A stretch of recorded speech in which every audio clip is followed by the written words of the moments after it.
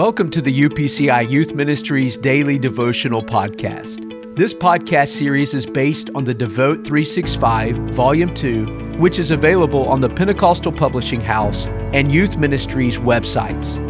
It is our desire at Youth Ministries to see you grow in your personal relationship with Jesus Christ through your daily time with Him. Remember, your daily devotion matters.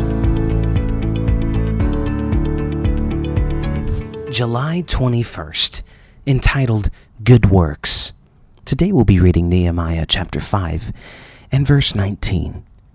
Remember me, my God, for good, according to all that I have done for this people. Does it ever feel as though God might not have noticed the good you have done and the sacrifices you have made on behalf of His kingdom? Have you ever felt like praying, Lord, don't forget about me? Nehemiah may have felt that way. He left a prestigious job, serving as the king's personal cupbearer, to return home to rebuild the ruined walls of Jerusalem. As he went about the task that would come to define his life, he had to deal with the concerns and complaints of the people. Naturally, Nehemiah became exasperated with the way some of the people were selfishly exploiting their fellow countrymen. Perhaps it was with some degree of frustration that Nehemiah wrote, "Think upon me, my God, for good, according to all that I have done for this people." He wanted to make sure God hadn't overlooked his efforts. Doing the Lord's work isn't easy.